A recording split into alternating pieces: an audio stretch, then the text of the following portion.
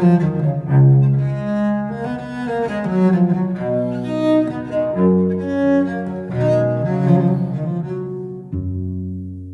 to Getting Through It, where we're here to help you get through it. I'm John Boehry, and as always, I'm with the creator of the Tempo Project, Dr. Lucy Jones. Before we begin, we'd like to thank our supporters who help underwrite the work of the Dr. Lucy Jones Center for Science and Society. Their support allows us to serve even more communities through this podcast and the many other projects we undertake. So now, let's get to it. For the past year and a half, through the Lucy Jones Center, Lucy, you and I have been working with a team of people on a unique project that some might wonder why you, a seismologist, are leading. The Tempo Project is an international collaboration that brings together climate scientists and engineers, social scientists, and musicians to explore the ways in which music can be used to change the emotional climate about climate change. It's not what people think of when they think of you and the work you do around disasters. But those of us who know you know that it is very much aligned with your expertise. So Lucy, why are you leading this project? Why did you say this is something that's important to do? First, I have come to realize that what is coming from climate change will dwarf anything that's going to happen from earthquakes.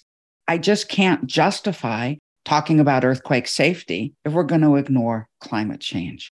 An earthquake, bad earthquake, might really affect 7 million people. And climate change is going to affect the whole world. We got 7 billion people that are really going to be affected by this. As one of our Tempo participants, Paul Slovic, says often, emotions do arithmetic very poorly. And the fact that we are going to affect so many more people doesn't make us that much more afraid or involved in the project.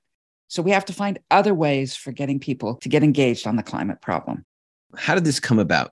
For those who've listened to every episode of the podcast thus far, will know that back in episode 29, we did talk about music. And you actually wrote a piece around climate change a couple of years ago because you are a musician, Lucy. We've talked about how the fact that one of the things you do is play and write music. What's the history of this project? All of these things come together in mysterious ways, I'd say. I have played the viola da gamba for many years. Back in 2013, I got the idea of trying to use the temperature data, which some other people had converted to musical pitch, as a way of helping people hear how much the temperature has been rising. But of course, that data turned into notes isn't music. It's just a random collection of notes. I ended up creating a piece for 4 violas da gamba that uses the temperature data as one of the lines, but then creates music around it. And I did this for myself. It was going back to composition that I hadn't done since college. But once I got it done, and I asked some friends to help me play it so I could hear it, and then, of course, modified it, I found that there was a lot of interest. And it ended up growing, and we ended up making a nice production of it out through YouTube and got people to listen to it. So I discovered there was this much broader interest that really compelled people when you put the music in with the science. And of course, plenty of other people are doing that. There are several projects out there bringing scientists and musicians together. But you've created a new kind of project that involves social scientists as well. That's sort of another branch of the sciences. Why tackle it in this way? Well, this is because of what I came to understand about how people see risk through explaining earthquake issues. And then, of course, I discovered this whole field of psychology that studied this with people like Paul Slovic, who I mentioned. And recognizing that the impediments to action are not about logic, they're about emotion. Paul came up with this model of how people process risk, where he says that there's 2 parallel processing systems. We have the analytical approach that scientists and engineers take, where we calculate out risk. It's a process that takes time and a lot of intellectual engagement. Human beings wouldn't survive if that's the only way we process risk. We have an emotional system that was evolved to deal with predators attacking us as we deal with all the other risks that we face during our evolutionary process. So that affective, emotion-based system is very rapid and allows us to move to safety. It's where fear interacts with us, and it has to be engaged for us to be willing to act. The analytical system alone gives us data. It doesn't give us the incentive to move. So we have to get into our emotional side of things. With all that approach and the work you put into creating it, what is that project? Can you describe to our listeners what it means to have all the different dialogues that are coming and all the different aspects of this project, again, that are international, right? We've got partners in Japan, we have partners in South America, partners in Europe. Tell us about what is the project? We are trying to create a situation in which there's real exchange of information and ideas and approaches between these different disciplines.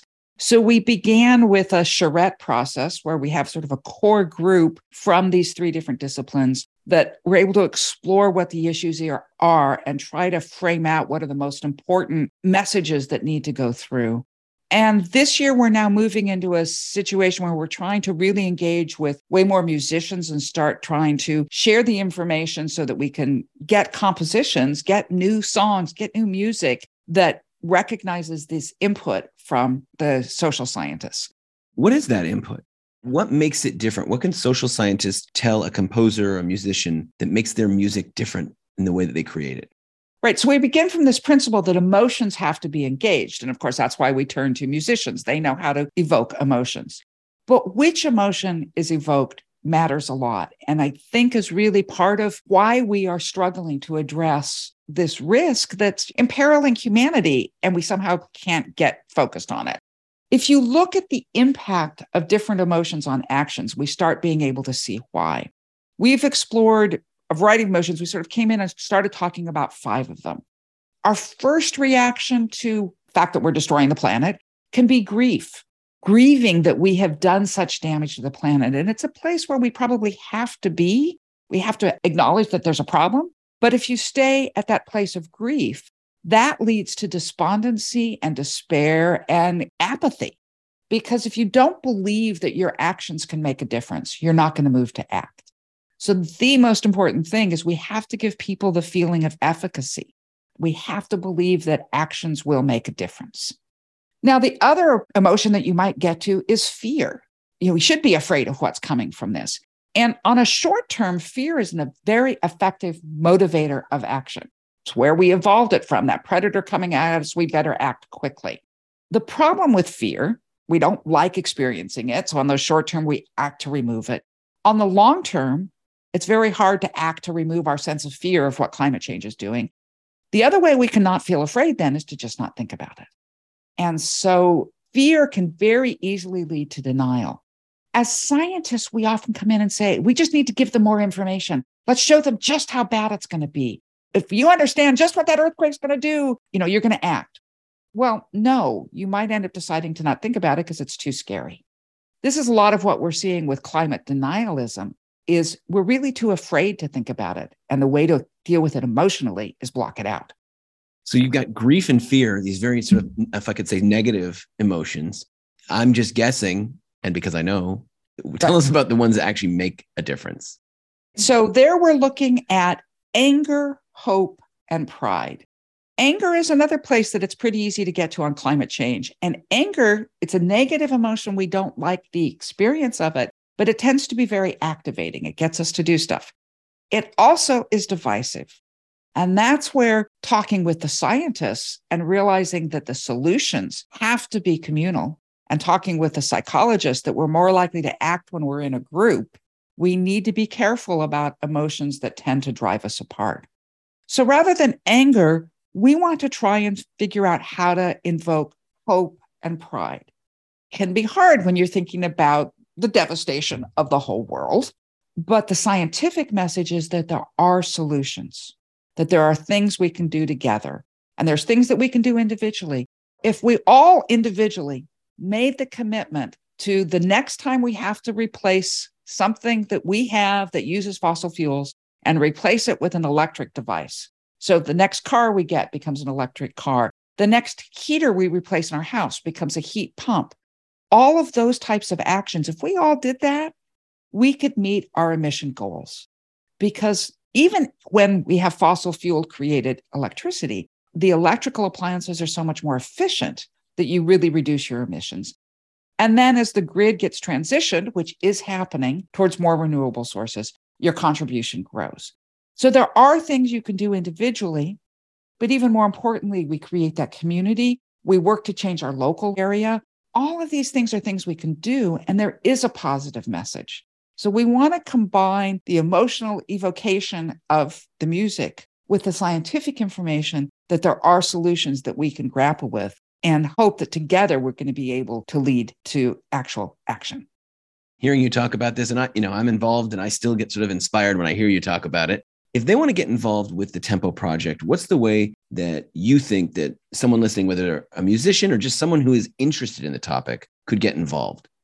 So we are creating a series of dialogues where we have a musician and a scientist discuss topics like extinctions or hope or using music for social action. And those dialogues are being put up on our website. You can go to tempo-music.org or just go to the drlucyjonescenter.org website and get all of these. Listen to the dialogues. If you are musically inclined, think about what music you want to do that isn't raging against climate change, but rather bringing us together for action. And as we go forward, we are hoping to put on the Tempo Festival, where we will bring this music together, get it performed, get discussions with the scientists, and hopefully bring people together to create new solutions. There's always more solutions that we can develop when we work together. Absolutely. So for those who've been listening along with us since June 2020, you know that we produce these podcasts on a weekly basis. Going forward, we'll continue to produce the podcast, though not on a weekly basis.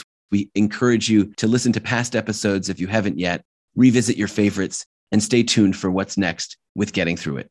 So until then, I'm John Bwarie with Dr. Lucy Jones and you Getting Through It. Getting Through It is a production of the Dr. Lucy Jones Center for Science and Society. Our music is performed by Josh Lee, and this closing music is written by our own Dr. Lucy Jones.